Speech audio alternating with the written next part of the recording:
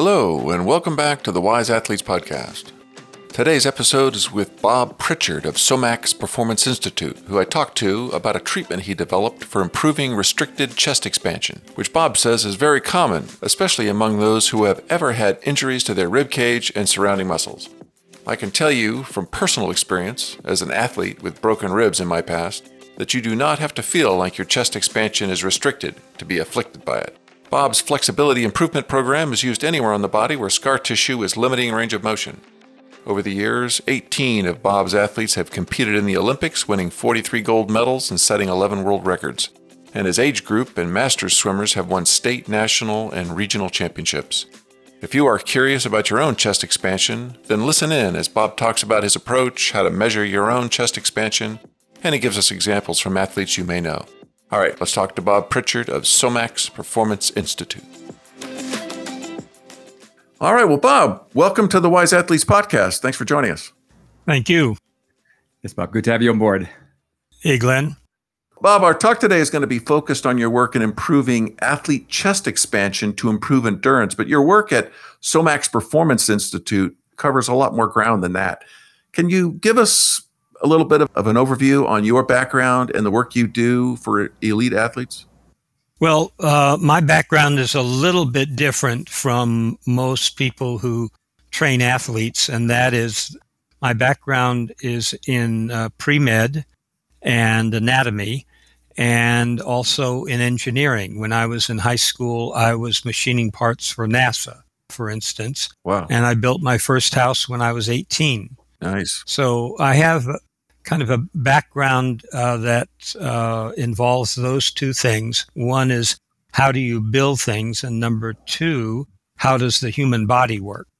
And as a result of those two things, instead of focusing on the muscles, building strength, endurance, and stretching, I have been focusing on other systems in the body, basically the connective tissue system and the skeletal system, in order to improve efficiency in my athletes.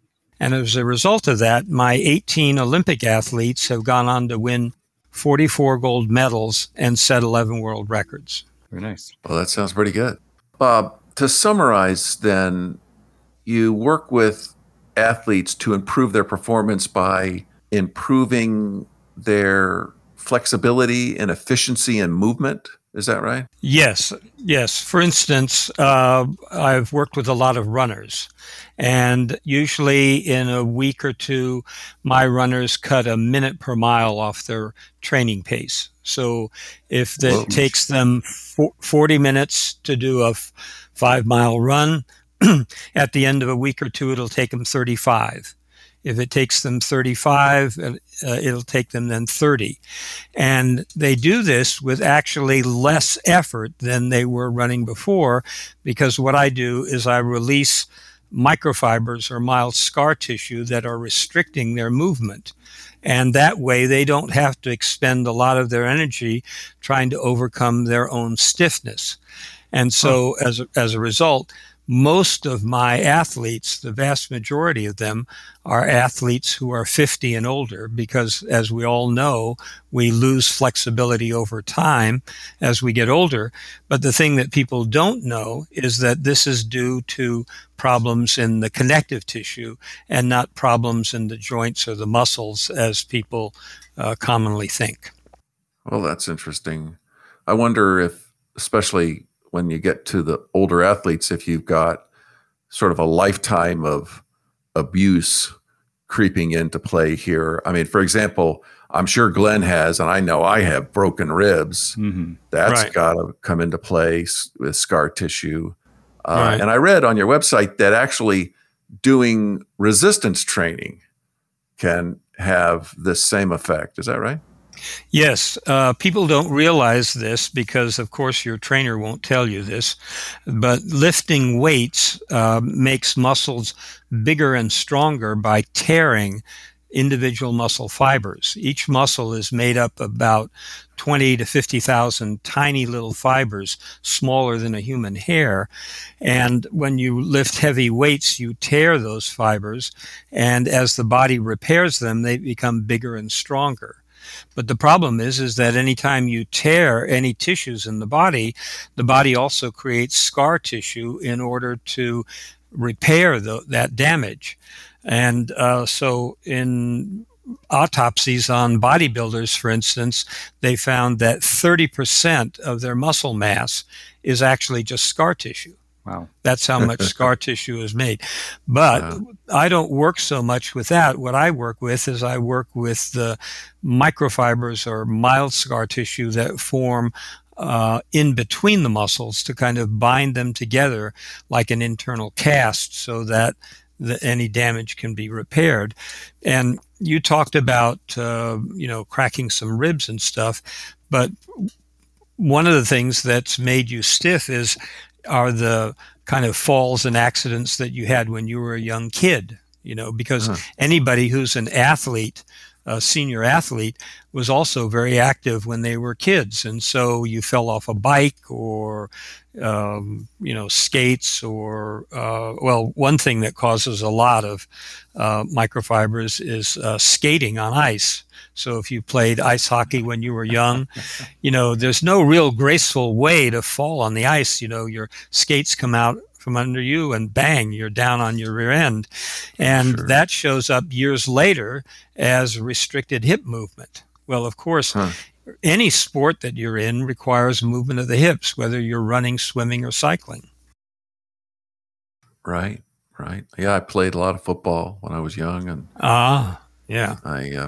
Hell, I even used to ride my bike as fast as I could and then jump off on purpose and I'd roll across the lawn. So I'm doomed.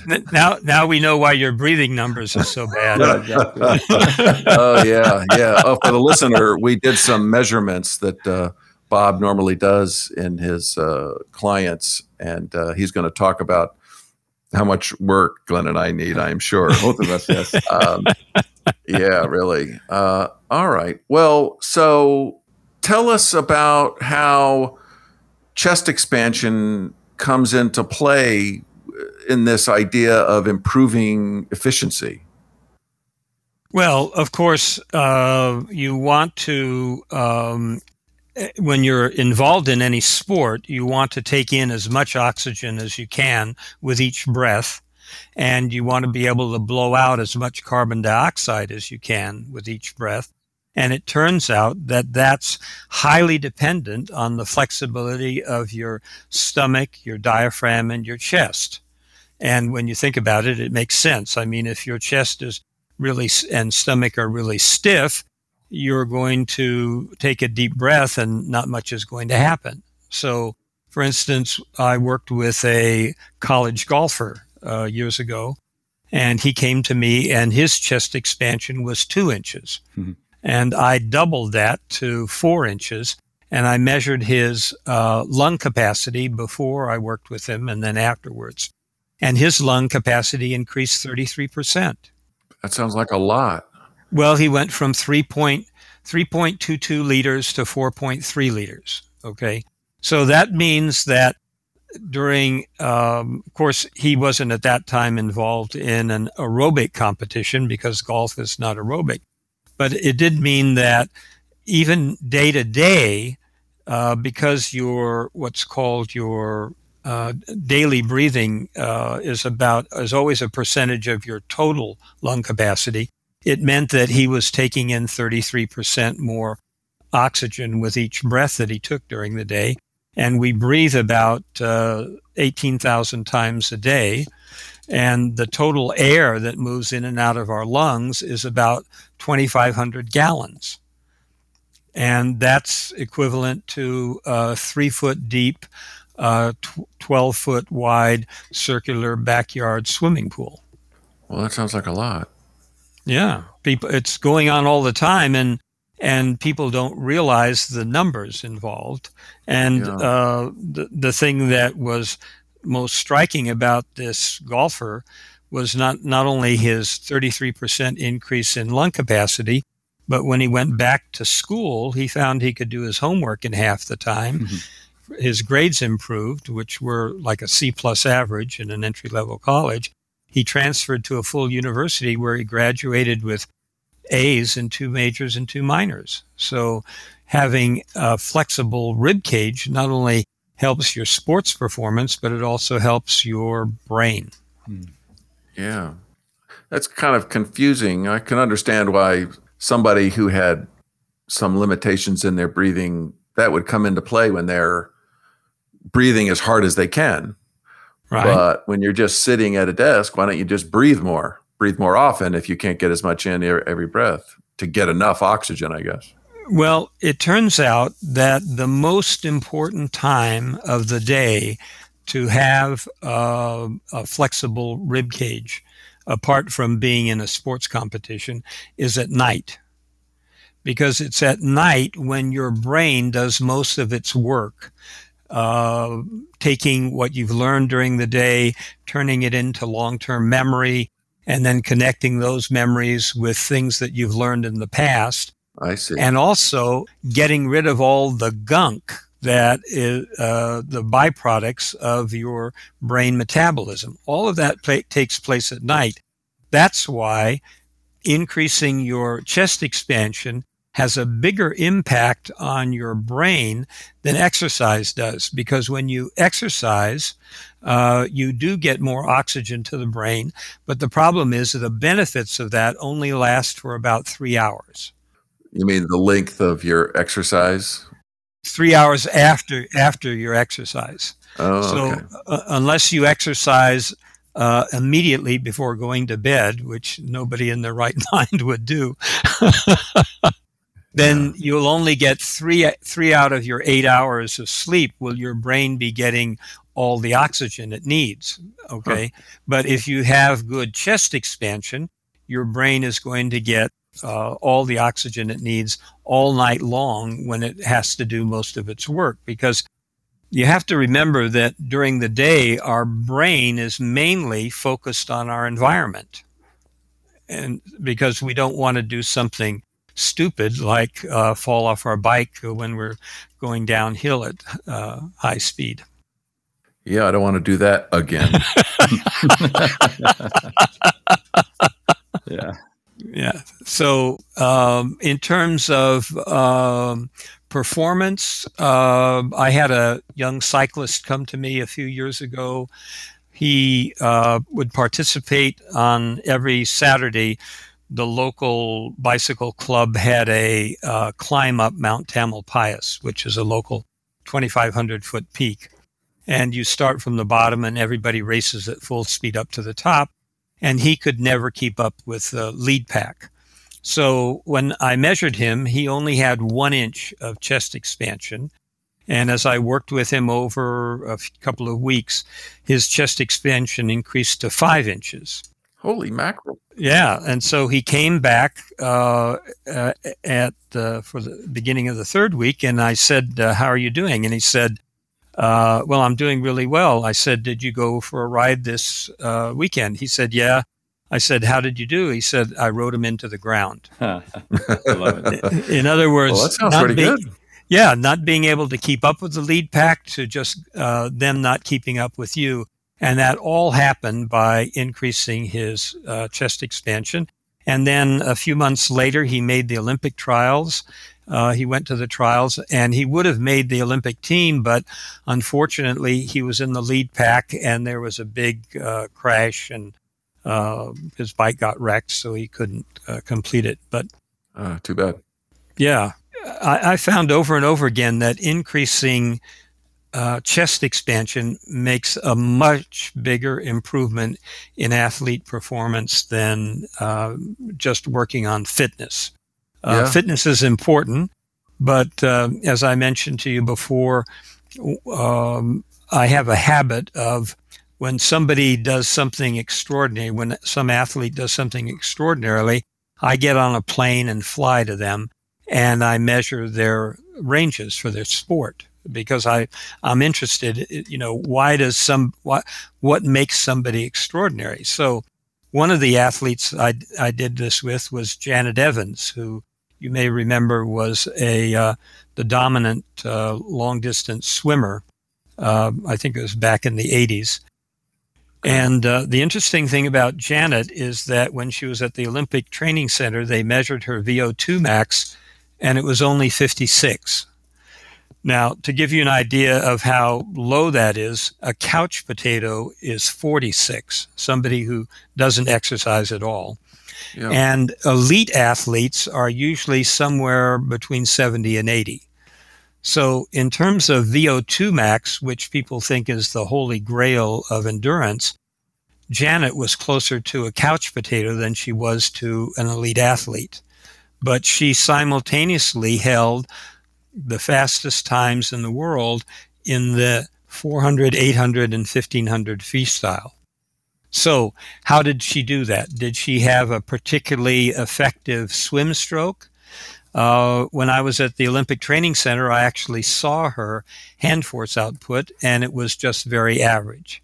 So I knew it wasn't her stroke that was doing it, and it certainly wasn't her VO2 max that was enabling her to defeat everybody else in long-distance races. So I flew down to Southern California when she was at a meet, and I asked her, "Do you mind if I measure your flexibility?" And she very graciously said, "I don't mind at all." So I did. And her flexibility and her hips and her shoulders were average for an elite freestylers, but her stomach, diaphragm, and chest expansion were 50% greater than what her competitors had. And so her secret to dominating an aerobic event that requires, quote, fitness, was that she was able to take in 50% more air than her opponents did, 50% more oxygen, and also blow out more carbon dioxide. Yeah, that's really great. I wonder if that isn't somehow influenced by the single factor which I like the least about swimming, which is that you have limited opportunities to breathe. So the more you can get per breath, the better you're going to be. Absolutely. Well, it happens not only with swimming, but as I mentioned before, with a cyclist. And certainly a cyclist has lots of time to breathe. Okay. Yeah.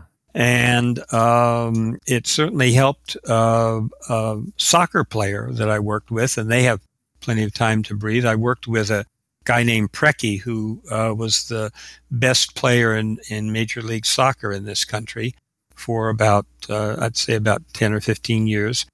And he came to me when he was 39 years old because he'd slowed down and his coach had threatened to play him from the bench. And he always played as a starter, so he didn't want to be playing from the bench. So I measured his chest expansion, and it was half an inch. Ooh. Yeah, half an inch. Now, why was his chest expansion so limited? And the reason was that every year Preki led the league in fouls suffered because his opponents knew they couldn't outplay him. And so what they did is they tried to injure him.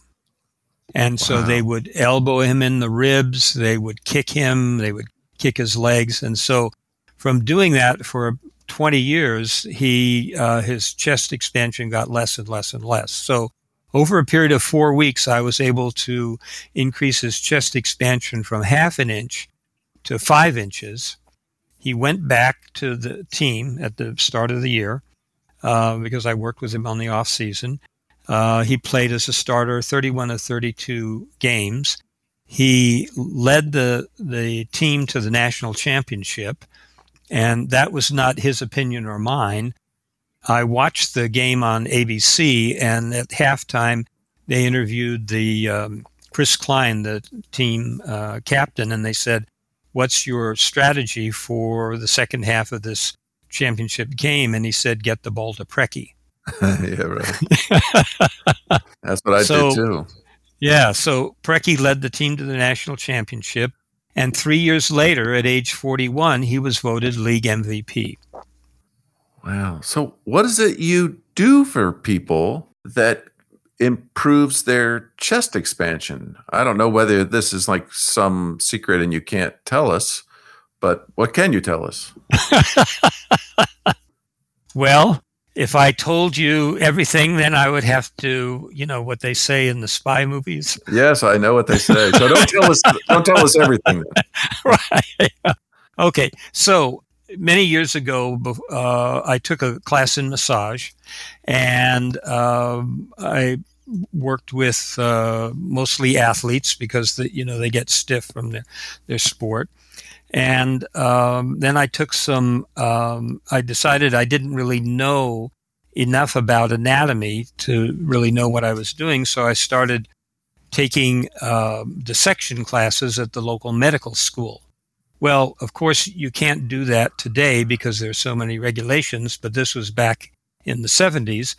And as I was doing these dissections, I saw that the inside of the human body is very different from what you see on these anatomy charts. In other words, you look at an anatomy chart and you'll see one for the skeleton, and then you'll see another for the muscle system, but you don't see anything for the connective tissue system. And when you open up the body, that's all that you see this thin membrane of connective tissue that covers the entire body. Is that the fascia? It's called fascia, and unfortunately, that's a misnomer. Okay. Oh. When early on in Middle Ages Italy, the connective tissue membranes were called muscular membranes because they were around the muscle. And then sometime in the either 16th or 17th century, someone changed the name from muscular membrane to fascia. Okay. Well, as somebody who's working on a dead body that's not moving, it seems reasonable that fascia would be the right word because fascia means to bind. Okay. And so they would look at it as kind of binding the muscle together.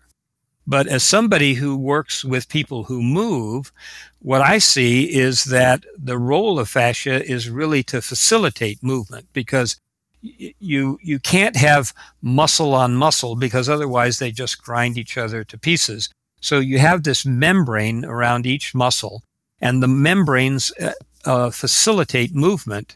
So they really should have called it fascia rather than fascia. That would be a more accurate description. And certainly for athletes, it's a more accurate description because it does facilitate movement, except, of course, when you have some damage to the muscles from either overuse, like lifting weights or running, doing a lot of running, doing a lot of cycling. These kinds of things will make you stiff. Also, in terms of the rib cage, having bronchitis, pneumonia, allergies, or colds will also make you stiff. And then if you have the misfortune of being 30 years or younger, then you carried a backpack to school every day. And 8 studies from around the world have documented that carrying a school backpack reduces lung capacity. And it reduces lung capacity up to 40%. But the thing that these researchers didn't realize, and schools have not realized, is that this reduction becomes chronic because people develop microfibers as a result of carrying those heavy backpacks. You remember, for instance, the college golfer I talked about whose chest expansion doubled? Well, guess what caused his tight chest? Carrying a backpack to school every day from 1st to 12th grade. And afterwards, after his grades improved so much, he actually sat down and calculated the total amount of weight he carried from 1st grade to 12th grade. So guess what that total amount of weight was? I can't begin to imagine. Several tons. No, nobody else can either. 215,400 pounds. 215,400 pounds. Wow. Or the equivalent of 7 automobiles. Okay. Wow. And, when I learned about this, because I kind of stumbled on this in around 2000 when kids coming to my swim camps had less chest expansion than before, And as I released the microfibers or scar tissue that formed between the connective tissue, they recalled carrying a backpack as what caused their stress. And I wondered if it was just and then not only did they swim faster, but their parents then told me that their grades improved up to a full letter grade. So I wondered if, was this happening just with my kids or was it happening with everybody? And so I went to Google Scholar and started doing some research, and I found a study by the U.S. Department of Education that found a 40% drop in STEM majors between 1996 and 2004. Okay, so in 1996, college freshmen had been carrying bigger, heavier backpacks, which became popular then, for 1 year. And in 2004, they had been carrying them for 8 years. So if any of your listeners have kids or grandkids who have been carrying a school backpack, you need to measure their chest expansion because it not only affects their grades, but it's also going to affect their income. For instance, one of my runners that I worked with, when I doubled his chest expansion, he was a senior computer engineer in Silicon Valley. During the time that I worked with him, he received 2 promotions and 3 raises in pay. Wow, I guess paying for your services paid for itself. Pays off. Yeah. Well, Bob, so you've cleverly not really answered the question about what are you doing for these people? And I realize I don't want to be looking over my shoulder for the rest of my life, so don't tell us everything. But basically, what are we doing here? So microfiber reduction is a form of connective tissue massage. So what I'm doing is I'm working in between the layers of connective tissue, releasing these microfibers, and then there's an immediate and very dramatic improvement in flexibility. Your listeners, for instance, can go to my website, which is somaxsports.com. Okay. And at the very top of the page, there's a short video that shows me working with a 52-year-old triathlete. And during that first day, you can see his hamstring range improves 45 degrees. I saw that. Yeah, and his hip extension tripled, okay? So that means his hips loosened up. He could take a longer stride. And before I worked with him, I had him run a quarter mile, which he did in 1:28. And then at the end of the day, we ran the quarter mile, and he ran it in 1:20. So in one day, he cut 8 seconds off of his quarter mile time, which was a 9% improvement. And as he says at the end of the video, that's the fastest time I've run in 10 years. Right. So releasing these microfibers for senior athletes literally turns the clock back 10 years. Right. Well, and so this is like a manual therapy, and you do it yourself, and your clients have to come to you. You're in the San Francisco area. What about people who aren't in that area or aren't going to that area? Is there anything that people could do to get some of these benefits? Now that we've tantalized them with these amazing benefits, what could they do if they can't come see you? Well, first of all, the bulk of my clients come from out of state or outside of the United States. So distance is not a problem. But for people who want to do something to try to improve their chest expansion, they can try stretching, okay? The bad news is that this has already been tried. There was a study done in Thailand using yoga stretches to increase breathing ranges. And what they found was that over, I think it was a 6-week period of doing these stretches under the supervision of a teacher, that they had an 18% improvement in their chest expansion. So that means that if you have a 2-inch chest expansion after doing these stretches, that at the end of 6 weeks, your chest expansion will be exactly 2.36 inches. Okay, so they're not getting dramatic improvements, but some improvements. Well, the thing of it is that I don't find that there's kind of any measurable improvement in performance until you double chest expansion. Okay, Okay.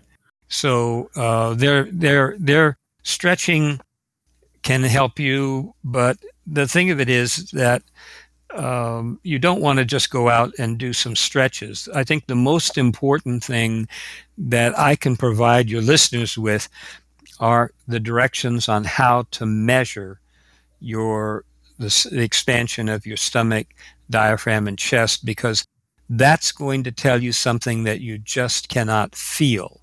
It's so peculiar about our breathing ranges. They're so central to our existence. For instance, you can go without eating for days, but you can only go for minutes without breathing, and yet we can't feel what our chest expansion is like. I mean, you guys weren't, before you measured your chest expansion, were you aware of how restricted it was? Oh, I would say I had great chest expansion. Exactly, right. I would say I had zero problems with that. Exactly. I expected that you were going to be complimenting me on my magnificent chest expansion. And imagine my disappointment. Here's the thing, okay? You're not alone, because for 10 years, I was increasing chest expansion in my athletes, my runners and swimmers and so forth. It never once in those 10 years occurred to me to measure my own chest expansion. And here I was doing it for a living. I was increasing chest expansion. Talk about the cobbler who, has worn out shoes. He repairs everybody else's shoes, but he and his family have shoes with holes in them. So I was working with my assistant, and I said, why don't you, so that you know how to do this, why don't you measure my breathing ranges? And so he did, and he put the tape measure around my chest, and my chest was 38 inches. And he said, okay, now blow out all your air. So I blew out all my air. And then he said, now take a deep breath. And I took a deep breath. And he said, uh-oh. And I said, what do you mean, uh-oh? He said, your chest only expands 3/4 of an inch. Oh, no. Oh, no. And I said, well, that's impossible. And he said, well, Bob, I may not be very bright, but I do know how to use a cloth tape measure. Yes. And your chest only expands 3/4 of an inch. Now, why did I think that I must have good chest expansion? Well, first of all, I was an A-level tennis player. I was an expert skier. And I rode my bike all around the county and never once experienced getting out of breath. So I just assumed that I must have good chest expansion. Okay. And of course, this is the biggest mistake that people can make, is to assume something that's so vital to their mental and physical performance is okay, as you guys found out for yourselves, Yeah. So that's the most important thing that people can take away from this podcast, is knowing how to measure their breathing ranges, and then measuring not only themselves, but their family members, their kids and their grandkids. And frankly, if you have a small business, measure the chest expansion of your employees. Well, tell us, if you can, briefly, what is this procedure? You could say it better than I could, even though I did it one time. With a cloth tape measure, they measure where and how do they get the proper, maximum and minimum to get the range? Right. Okay, so first of all, you want to be in a position where the muscles of your trunk are not doing any work. So you don't want to be standing or sitting, because those muscles are keeping you vertical.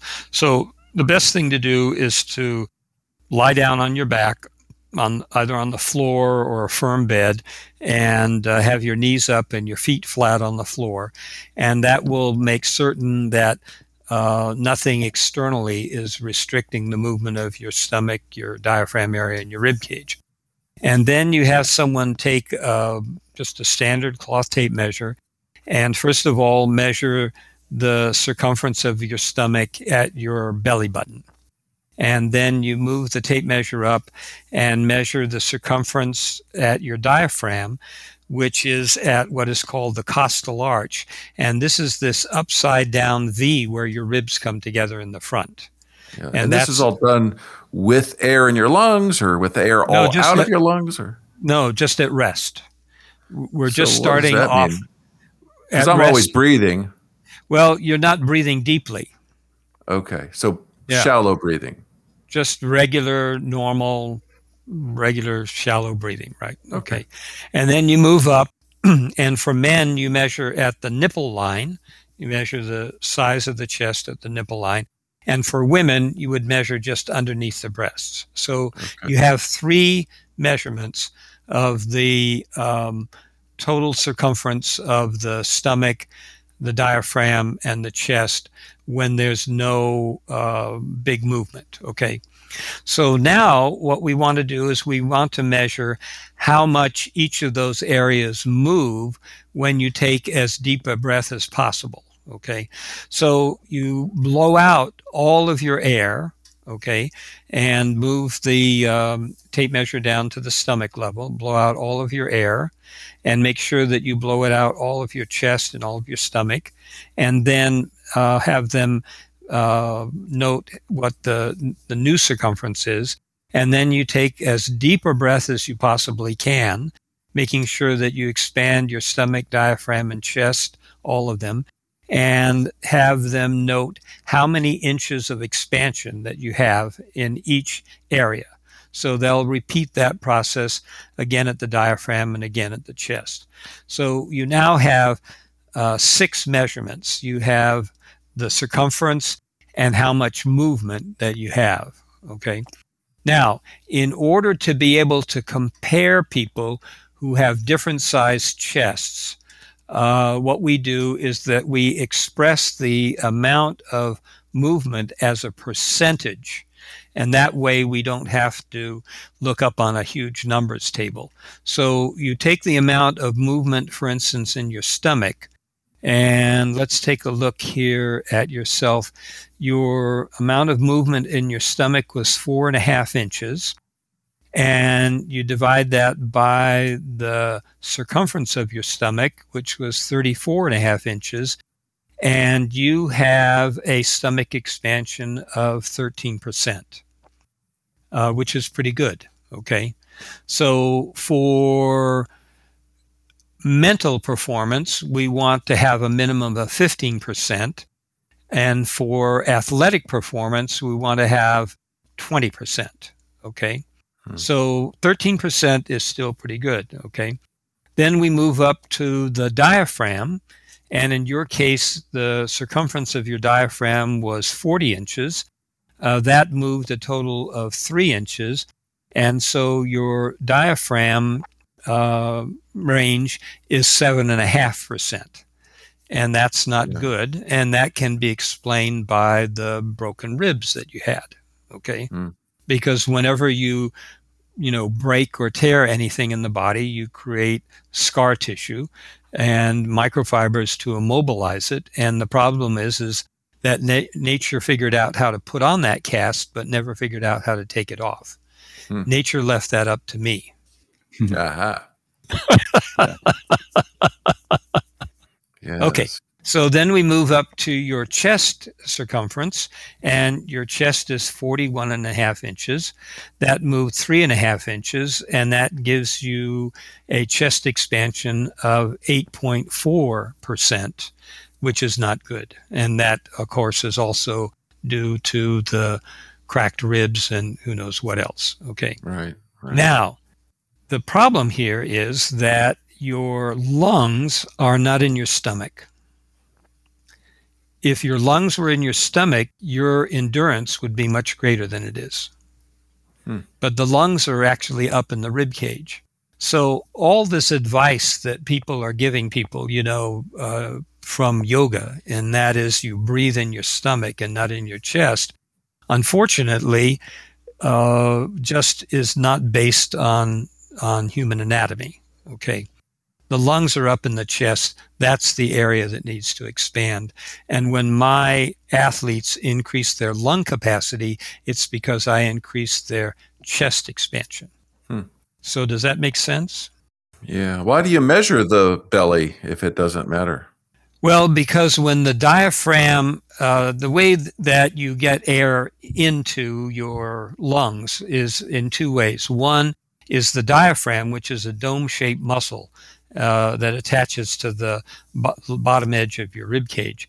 That muscle contracts, and as it contracts, it pulls that dome down and creates a partial vacuum in your chest.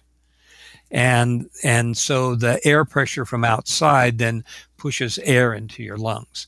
This is one of the main reasons that police officers and soldiers wear bulletproof vests. It's not just to protect their heart, but you also want to protect your chest, because if you get a bullet in your chest, it creates a hole there, and then you can't create a vacuum, and then you can't breathe anymore. People don't realize that. They think it's all because of the heart, but it's actually because of the chest. So as that diaphragm, as that dome contracts and flattens, it pushes down on the abdominal contents, your stomach, your liver, your pancreas. And if your stomach can't expand, then that will block the movement of the diaphragm. And then the second part of creating that vacuum is that the intercostal muscles will lift up and the ribs and expand the rib cage. So it's actually a two-part process, and both of them are important. But you can't bring in a lot of air when the chest is tight, and that's why I talk about this as chest expansion, because I find that for most guys, the main problem is that their chest gets tight, whereas for many women, the main problem is their stomach gets tight. And I could never figure this out until I worked with a female track athlete. And as I was releasing microfibers around her stomach muscles, she remembered that when she was in third grade, as a little girl, she decided that her stomach was too big, and so she consciously tightened up her stomach muscles and continued to do that, throughout her whole career, not realizing that it was slowing her down when she was running track. Wow. Amazing. All right. Well, how did Glenn do? Oh, dear. Okay. I know, huh? Okay. So Glenn measured his stomach, which is 29 inches, which is good. It means he's doesn't have any belly fat. It expands 3 inches. And so he's got a 10% expansion rate in his stomach, which is not bad for somebody who's not involved in sports, but for somebody who's involved in any kind of aerobic sport, he has half the expansion that he needs, which is 20%. Okay. Then we move up to his diaphragm, which is 35 inches. That expands even less, which is 2 inches. And so he has a 5.7% expansion rate, which is way below what he wants as any kind of aerobic athlete. And even for mental work, he'll want to almost triple that. Okay. And we see the same thing, actually it gets worse in his chest. His chest is 37 inches. It expands only 2%, so that's 5.4%. Now, here's the other problem with having restrictions in your breathing, is that it not only affects your athletic performance. I told you about the cyclist who rode the other cyclist into the ground after we increased his chest expansion. Right. And the professional soccer player. And I didn't mention another athlete that I measured who also had 20% expansion rate, and that was Martina Navratilova, who you may remember as one of the Oh, yeah. greatest female tennis players of all times, who, by the way, was renowned for her, quote, fitness. Okay. So she was playing a tournament at Oakland, which is across the bay from Tiburon in the San Francisco area. And a friend of mine was working as the massage therapist for the tournament and called me up and she said, "Would you like to meet Martina?" And I said, "Oh, I'd love to. That'd be great, you know." So I grabbed my my protractor and my cloth tape measure and drove over to the tournament. And she introduced me to Martina, and I explained to her what I did as I increased flexibility in athletes. And I asked her if she would mind if I measured her ranges, and she said, "Oh, I don't mind at all." So I measured her. Obviously, for tennis, your legs and hip flexibility is very important to get around on the court. And she had good flexibility there, not great. And then you need good shoulder flexibility for your serves and your ground strokes. And again, she had good flexibility, but not great. But then when I measured her breathing ranges, they were all 20% each. Wow. All of them were 20% each. So after I measured her breathing ranges, I didn't tell her what they were, but I said kind of half jokingly, I said, "I bet you never get tired when you play tennis." And she said, "I don't." She said, "I don't understand it because the other girls get tired, but I don't. I never get tired. It doesn't matter how long a point is or a match or a tournament. I just don't get tired." And I explained to her, I said, "Well, that's because you're taking in probably twice as much oxygen as your opponents are because your chest expansion is 20% and they're usually around 10%. And she said, "Well, I guess you must be right." So this is the kind of impact that big chest expansion can have on sports performance.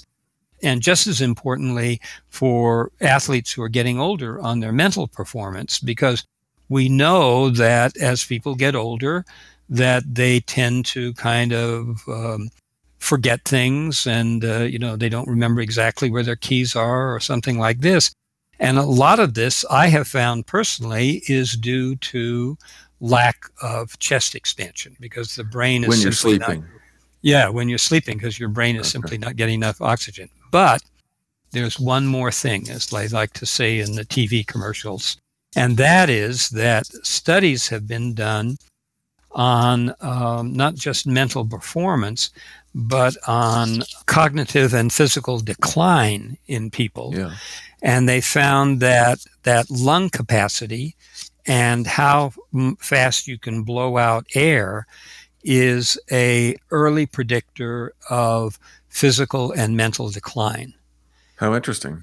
Now, I'm sure that the people who did these studies thought that this was due to something with the lung.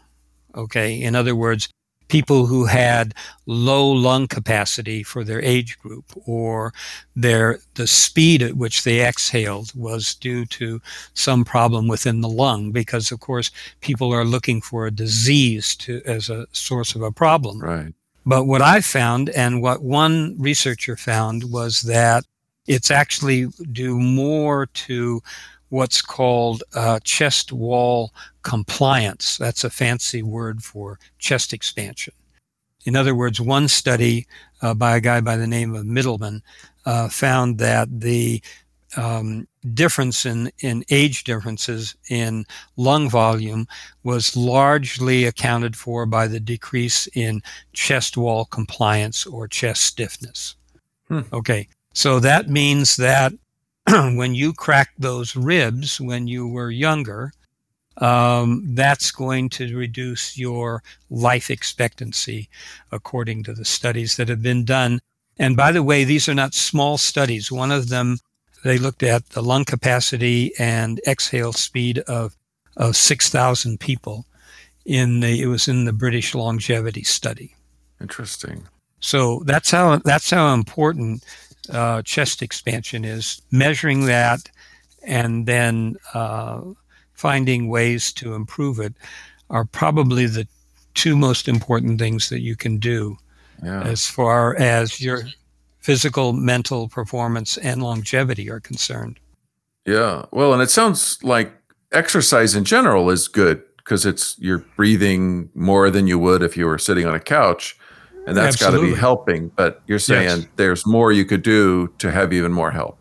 Much more, right? And the problem is that nobody is aware of this because, as you know, you cannot feel that your chest is stiff. Okay, you and I'm sure both can feel when our necks are stiff. Yeah. We wake up and, I've got a stiff neck, or our shoulders are stiff or our hips are stiff. But why is it that we can't feel when our rib cage is stiff? It doesn't really make sense. Well, it's more diabolical than that, because it's not that I can't feel that my chest is stiff. It's that my chest feels very flexible. It feels like I could expand it so much that I could levitate just from breathing in so much air. Or as they say in the fairy tale, you could huff and puff and blow the house down. Yes, right? That's even better. So to find out that's not true is rather disappointing. It's far from true, with all of us, Well, all right, Bob. Well, that was really quite eye-opening.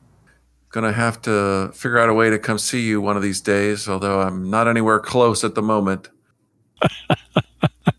Well, I tell you what, go to my website, sign up to be on my mailing list, and when we train somebody in your area, we'll let you know. How's that? Perfect. That'll work great. All right, Bob. Well, hey, thanks for taking some time to be with us. My pleasure. All right. Have a great day. You too. Take care. Bye-bye. Thanks again. Bye-bye. Thank you so much for listening in to my discussion with Bob Prichard, and thanks to Bob for taking some time to help us out. You can find more information about Bob in the show notes.